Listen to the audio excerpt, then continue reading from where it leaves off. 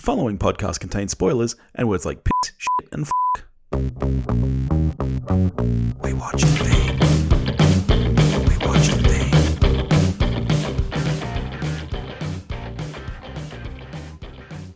Hello, wonderful people.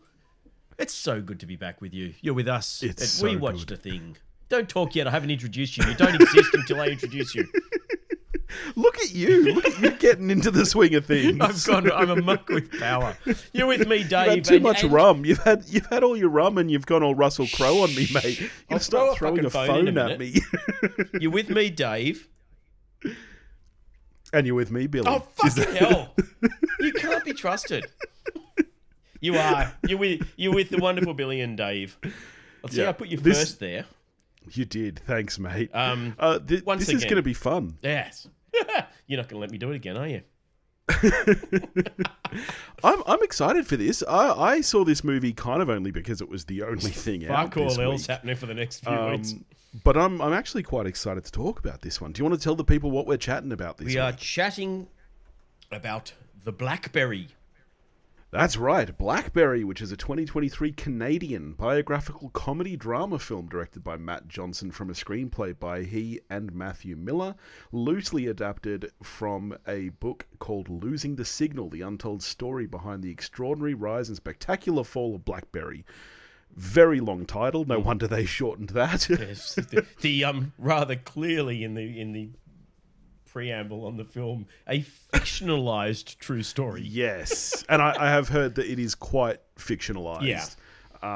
Then it stars, of course, Jay Baruchel, Glenn Howerton, Rich Summer, Michael Ironside, Martin Donovan, and of course, I can't not mention my boy Carrie Elwes. I was going to say, and of course, writer director Matt himself. Yes. So let's get straight into it then.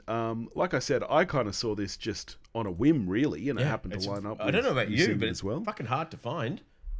Neither of my locals have it at all. I had to trek all the way to Castle Hill and go into a shitty event cinema. Wow. Just to see it, and I was the only person in the cinema. Admittedly, I stupidly went to a 9:15 session without looking at the runtime of this fucking thing. Didn't get out till after 11:30 at night. Well, we've gone straight back into this routine of us down here in the great land down under, getting films months and months and months and months after the rest of the world. I didn't look, but I assume the reason nowhere's showing it is because the thing has been out everywhere else for donkey's years. I'd imagine it'll drop on streaming any day now because it's been out since May 12 in the States and Canada. Holy shit! Yeah, and this isn't the only one. Like we don't get Haunted Mansion till August 31st. That's been out quite a few weeks now in the States. We don't get Ninja Turtles, Mutant Mayhem, which I'm very excited for at least. We don't get that till September 7. That's been out for a while. Kevin Smith or Seth Rogen or there's someone. Seth Rogen. Yeah. Yeah, so I'm very keen for that one. So we don't get that for another 3 weeks, and that's been out at least 3 weeks in the States. So I don't know what is happening here. Screwed again. Is it the fucking 1990s or something? Well, for a while there, we were getting them first, and now we're getting everything months late. So I just want to have my little soapbox there. Yeah. Fuck you, get up movie there. execs. Fuck you, movie world. So I don't expect that this episode is going to break the world download numbers wise, because I'd imagine most people who are interested in seeing this film have already seen it. But let's get straight into it then. What is it about, Dave? Well, it's essentially about the rise and fall of BlackBerry. Yes. Yeah. You're probably too. Did you ever own a BlackBerry? I did not. I was just going to ask you this, whether you, because you're a good 10, maybe 15 years older than me. No, I'm very old. I'm spry for my years. Did you own a BlackBerry? I so clearly remember. It would have been, I want to say like 2003, 2004, something like that. When I was still at Rockstar, trying to get underage kids to buy Grand Theft Auto and all that sort of shit. And we all got given these new devices, and I fucking loved it. Yeah, right. We had, and I'm jumping ahead a bit in the story of this film, but we had one of the earlier models because I think the first sort of BlackBerry per se from Research in Motion came out. I want to say like 2003, something like that. And I think we were like the second generation or something there along those lines. It was before the color screen. It was before all of the bullshit that we see Jay Barrackhill coming out with in this when he's desperately trying to stay relevant. And it was, you had a monochrome sort of Game Boy style screen. You had the keypad, and you had this awesome fucking click track wheel thing on the side. And it was. I did love the way in this film you see him going, we're not fucking making shit in China. We're going to make it here. I'm not cutting corners. And the build quality and the user experience on this thing was fucking. I mean, it really was a revolutionary product at the time. Like, regardless of how it's remembered now or how well Palm Pilots were plasticky shit. This thing was such a great bit of kit. And we all loved it. And the whole Crackberry thing, we called them fucking Crackberries. It was literally that. This was, and it's, I mean, similar to now, I guess, with iPhones, whatever. But this was, you roll out of bed in the morning before you even get out of bed and take a piss, you reach for your Crackberry and just start fucking clicking. If you worked in a global company, that was your routine. And it changed the way you lived your life.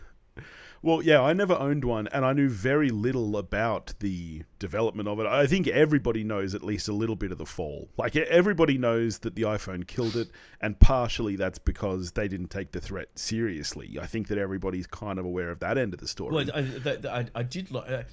I hadn't never thought about it, but one thing in the film that I thought was just like this crashing revelation was when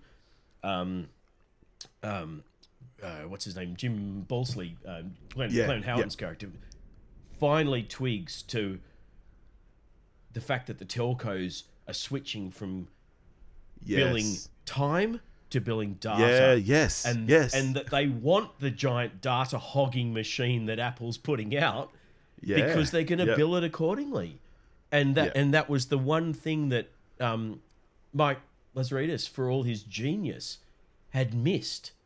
He dismissed this thing because it was the polar opposite of everything that he'd been working to diminish data this whole time to sell this thing, and 100%, without ever, because he's not a business brain, ever thinking, I don't need to do that. I'll just tell the telcos to bill the data. But he was never thinking about the billing. So I actually loved this movie. I thought it was really strongly written. I can't believe that this is effectively made by and starring a group of comedians like Glenn Howerton, who to this point is mostly known for Always Sunny.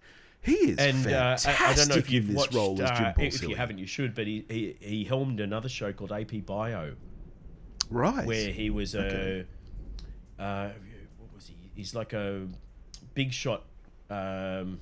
This is like a lawyer or something, and he loses his license and has to go back to being a teacher at a community college. Community style.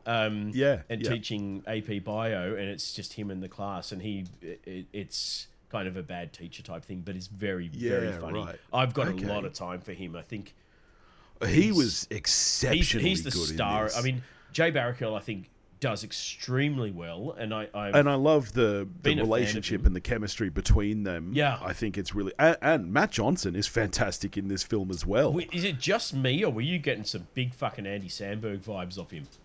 Yeah, I can see that. The fucking wig and the headband. I'm just going. I know I'm supposed to sympathise with you a little bit because you're kind of the Wozniak. But I fucking hate you because you remind me of Sandberg. And I don't know how much of this movie is based on truth or not, but fuck, they tell a compelling story. Like, from this, and the time period here is a massive span. We start in 96, we end in around 2007, 2008, so it's just over 10 years. And there's quite a few very big jumps. From memory, we jump to 2003, then again to 2007. I think they're the kind of 3 time periods that we see.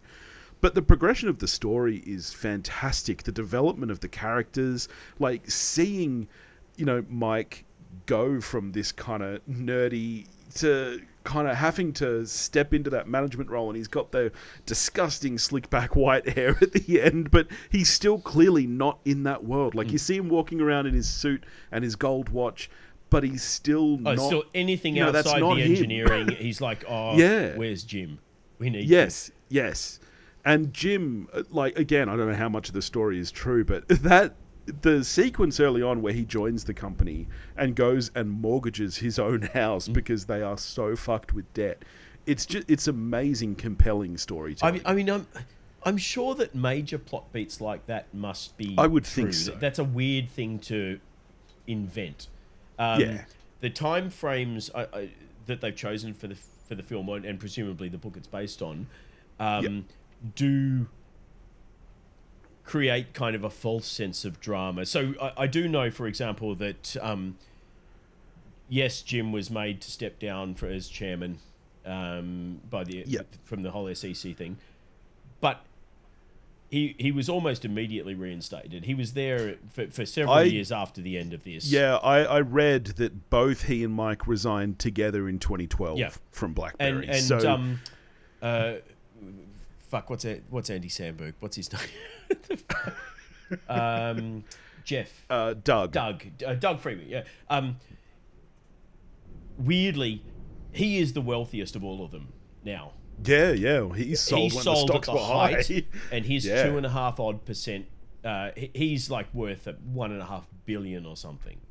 Whereas Mike's worth about 800 mil or something because he and his wife give heaps to charity. Oh, just a cheeky 800 mil. That's all. Poor guy. But Mike and we sort of get painted this big falling out. There's a lot of parallels. I think our writer director spent a lot of time watching Social Network because there's a lot of fucking parallels. And we sort of paint this big falling out, much as you had in Social Network. But the fact is that Mike and Doug, post RIM, went and started another business together. They're working together to this day, as far as I know. Yeah, right. That's interesting. That's cool to know. The falling out, it was, I'm sure, ramped up to more than it was because they really used Social Network as a blueprint for this film. They do. And I think what I like about this film, similar to Social Network, is at the end of the day, it's a human story. I'm really surprised to see it listed as a comedy drama, and I was expecting it to be funnier than it was based on the trailer, but I would not call this a comedy. I'd call this a drama with some funny beats. I reckon they just looked at the cast list and went, exactly. No, it's that dude from Always Sunny. Jay Baruchel, we know him. But I like that this is a real human story. Every success these guys have is because of their personalities and who they are. It's because Jim is a hard-ass motherfucker who will do what it takes, and because Mike cares so much about the quality and is a genius. Yeah. And those exact same, characteristics in them really are the downfall as well. And that's why I think this is such a interesting film, is seeing how those human characteristics play into both their strengths and weaknesses. Because the sequence where Mike is trying to buy the hockey team, which again I think is exaggerated, but he has tried to do that 3 times. and in reality, I was so intrigued by that. I did actually go and look him up because I knew nothing about him. He has been trying for something like 20 years to buy a hockey team and move it to Canada. And constantly just been shot down. He's presumably just the world's biggest hockey fan, and he wants to own a hockey team in his hometown, and that's all he wants. And everything that he's done in his entire career has been trying to get this one thing to happen, and he's just constantly failing at it, which I thought was quite tragic. Yeah.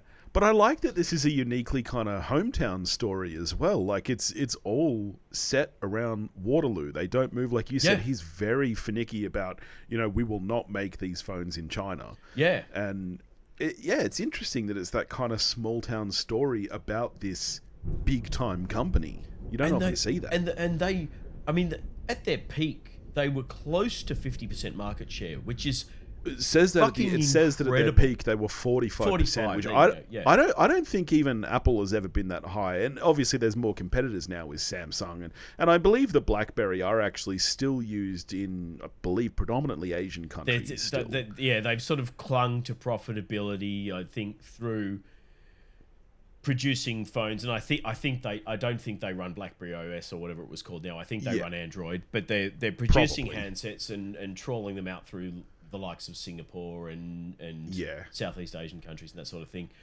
which is good for them that they're still profitable, but it is kind of sad. But that's that industry. You could have a similar movie about Nokia or Motorola or Ericsson. That's true. That's absolutely true. Yeah. Yeah, and everyone then except with fucking BlackBerry Apple. being the big bad that kind of crushes them. Rapes all of the other companies. Yeah, it's hard not to feel bad for Mike in that moment when he's pitching the trackpad and he's losing his mind. He's like, I invented this market. This market exists because of me. And it's true. He did. He still missed that one fundamental thing because he's an engineer, not a businessman. That it's never occurred to him. Are you about to be struck by lightning? Yeah, did you hear how loud that was? Fucking hell! It is thundery here tonight, people. I've been forced to watch bloody Raising Dion with the kids. Look out, you just make sure there's not a giant man made of lightning coming to strike you down. I was thinking I'd be able to edit around the storm, but I don't think that's happening. So let's just hang a lampshade on it. We'll it's embrace fucking it. Raining, people.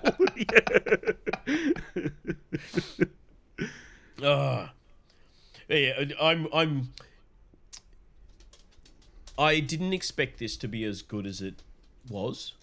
I thought this is kind of the thing now, isn't it? You've either got... We went through a whole phase of every game in the world needed a movie made about it. Yeah. We went from video game adaptations, which traditionally don't work. There's been some stuff that does, but at least they're narrative driven. And then we went over to... We needed fucking movies of board games. Jesus Christ. Yeah, fucking Battleship. Apart from Clue... Yep. Horrible fucking idea. It's a board game. There is no story. You don't need to make a movie out of every IP. And then there was this weird thing where we now want to tell the story of how all of those things got made. Yeah. Yeah. And because Social we had the Network founder was so about brilliant, McDonald's. We had, everyone needed to... What was the Ray Kroc one with Michael Keaton? The founder. The founder. Yeah. And we've had fucking Tetris. Jesus Christ, really? Yeah, well, yeah, and it really terrible, seems to have picked up in this year in particular, where and we've even got fucking Flaming Hot about the guy who invented the Flaming Hot Cheeto, which I haven't seen. Sake, I refuse to. Yeah. The idea offends me, and I thought this would be more of the same, and it ended up being kind of halfway. It's not a Social Network, but. No. What could, not many things can be. Yeah. But it's certainly not Tetris, which, for all Taron Egerton's great acting, was a hodgepodge of a script. Well, and here's the thing, is that Tetris is on paper a much more interesting story. I haven't seen the film. 100%. But the story about the making of Tetris and what happened with Russia and everything there is insane. It should have been so much better than it was. Like, it's a really fucking interesting tale. Like, it's compelling. I don't know if you listen to the podcast Do Go On. It's 3 comedians from Australia. I think they're from Melbourne. And there are over 400 episodes now, but they just take a topic and basically do it as a school report. And they did one on the creation of Tetris, and it was fucking compelling. It was like 2 hours long, but really fascinating. So to take that story and make it such a bland film, I felt and yet bad this, for Taron which really Egerton isn't. Yeah, I think he was amazing in it. It's the best work he's done, and I think he's generally a really good actor anyway. And he deserved better for the work that he put in. And in fact, that the rest of the cast put in. The script let them down horrendously on that. Well, that's the thing. And then with this film, which is a story which is not as interesting and really is more of the same. Like, we've seen this kind of corporate rise and fall before. As I said, you could have this movie about any number of companies Yep. that had a great innovation and were then surpassed by the next innovation. It's the story of business. But I think that the screenplay, the acting, and the direction all really rise it above that. Like, I loved the direction and the overall look of this film. I don't know if... Unlike Tetris, where it was fucking on the nose the way they integrated Tetris itself into that, I think the way that they used the changing fonts and screens of the iterations to do the year cards, that sort of stuff, I thought. And the soundtrack, the score, the soundtrack for this is fucking smoking. I would buy it. It's that good. 100%. And the look of the film in general, I don't know if this was actually shot on film or not, or whether they've just added grain in post.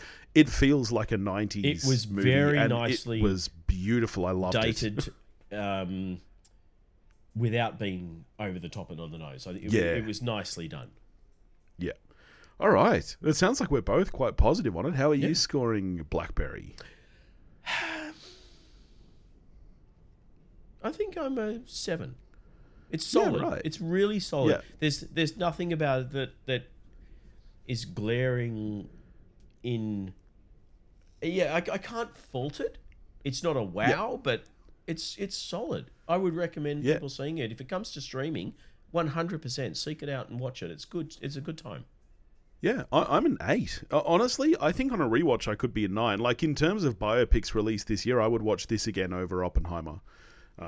I think that this is a stronger, more compelling... hours in our life to watch Oppenheimer more than once. Then again, I should warn people, 2.5 fucking hours this was, which I don't think it needed to be. No, this can't be. It can't be 2.5 hours. You must be dreaming. No, 120 minutes, 2 hours. Why was... Oh, maybe I got a shitload of trailers or something. Maybe. I was in that fucking cinema by myself for what felt like a year. Oh, I wasn't by myself, because I did this mainly because it lined up as a double feature. And the second film I saw was an absolute fucking turd. One of the worst films I've ever seen. How did you find another film to see? There's fuck all on. Well, okay, it's not a good movie. But anyway, so I saw this at a... I'll get to that. I saw this at a 10 a.m. session. And I walk in 10 minutes before it starts. So, sitting in darkness, I've got my chalk top and whatnot. Yep. Because you got to have breakfast of champions. I've got to tell... before you go on, I pre-booked my tickets to this, and I prepaid for an iced tea and a salted caramel chalk top. Yep. And I then went... I've got like 2 hours to kill. I'm going to treat myself. And so I went to a really nice steak restaurant, and I had I got a pate entree, and I got a steak dinner with sides, and then I got a brulee fucking dessert. And I went to town. I went, fuck it, I've got 2 hours. I'm going to spread it out. I got to the cinema, and I was so full I almost felt sick, and I sacrificed. I didn't even get my chocolate top. I got my iced tea because I thought I needed to drink something. I thought, I cannot eat one bite of this. There's no point taking it. It's going to go in the bin. It's a waste. So I sacrificed a choc. I paid for and did not get a choc top. Never happened before. Anyway, sorry. Well, anyway, I sat down in the cinema about 10 minutes before it starts, and I am the youngest person in this room by a margin of probably about 30 years. There's like 12 other people in the cinema, kind of spaced out, not all in one group. BlackBerries. And there's this one guy in the middle of the cinema on his phone reading out BlackBerry facts. And all the rest of the old people are like, there you go. No touch screen, right? It was really funny. So anyway, I saw this, and then I saw a film which you might not have even heard of called Sanctuary, which stars Andie MacDowell's daughter. Oh, I like her. And yeah, I like her too. She plays a dominatrix in this film. So I was like, all right, why not? Sure. It's an erotic thriller that is neither erotic nor thrilling, my friend. It is one of the dumbest screenplays I've ever seen. So don't bother with Sanctuary. What a shame. Yeah. Oh, yeah. On paper, it sounds good. What are we getting to next week, mate? Speaking of being in a little bit of a dull patch with films coming out. Jesus. The only thing that's even vaguely interesting to me is probably Sound of Freedom. Yeah, I'm not keen. Mainly because I kind of want to see what a hardcore Catholic Bible thumping nut job Yeah. does with a film about child molestation. Sorry. Yeah. I'm I'm not like keen, Jim but Caviezel. The maybe trailer we can does touch look on it. moderately interesting, but I'm not keen enough to. I'll Yeah. wait for streaming for that. There's fuck all else on. No. So you had an idea that we give each other a film. I was going to say I think we even expand on it. Oh, okay. What's your expansion? Well, so I had the idea, because there's only literally one film to talk about this week, which we've now talked about, that maybe we'd like set each other a task where we give each other a film to watch, and then we'll come back and talk about them and that sort of thing. Yeah. Given that there's nothing to see at the cinema, maybe we do 2 or 3 films rather than one, depending on what your time's like. Okay. We can see how we go. Do you have a film that you want to give me? I have 5 that I haven't chosen between. 5. Jesus. Okay. Don't think I'll be able to get to 5. No. I just mean I have multiple.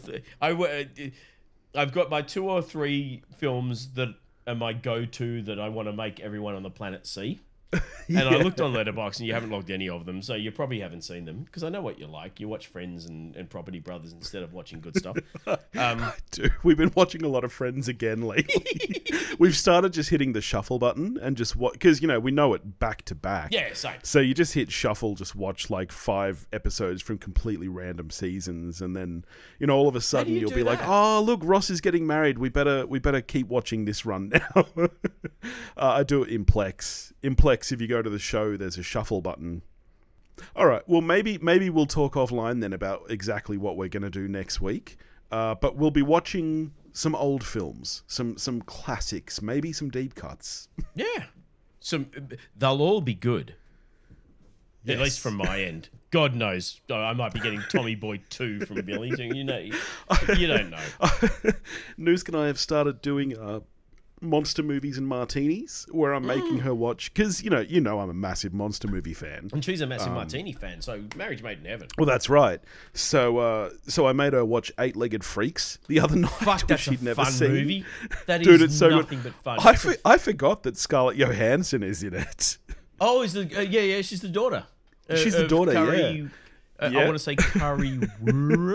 Yeah, that's right. Yeah, and we watched Anaconda the week before that, which again she'd never seen. Possibly the greatest bad film ever classic. made. It's so good. Awful. But John Voight, how that man I know. Won, I'm sure he's won an Oscar. Yeah. How he has won an Oscar and done that and performance. Yeah. Wow. It's fucking great. All right. Well, there you go. So we'll get to something fun next week for sure. In the meantime, if you want to get in touch with us, you can do that at wewatchedathing.com or wewatchedathing@gmail.com. You can find us on Facebook, Instagram, or X at wewatchedathing. If you want to help support the show, check out our new bonus series where we're talking great albums. You can do that at patreon.com/wewatchedathing, and we'll catch you next week. Fare thee well.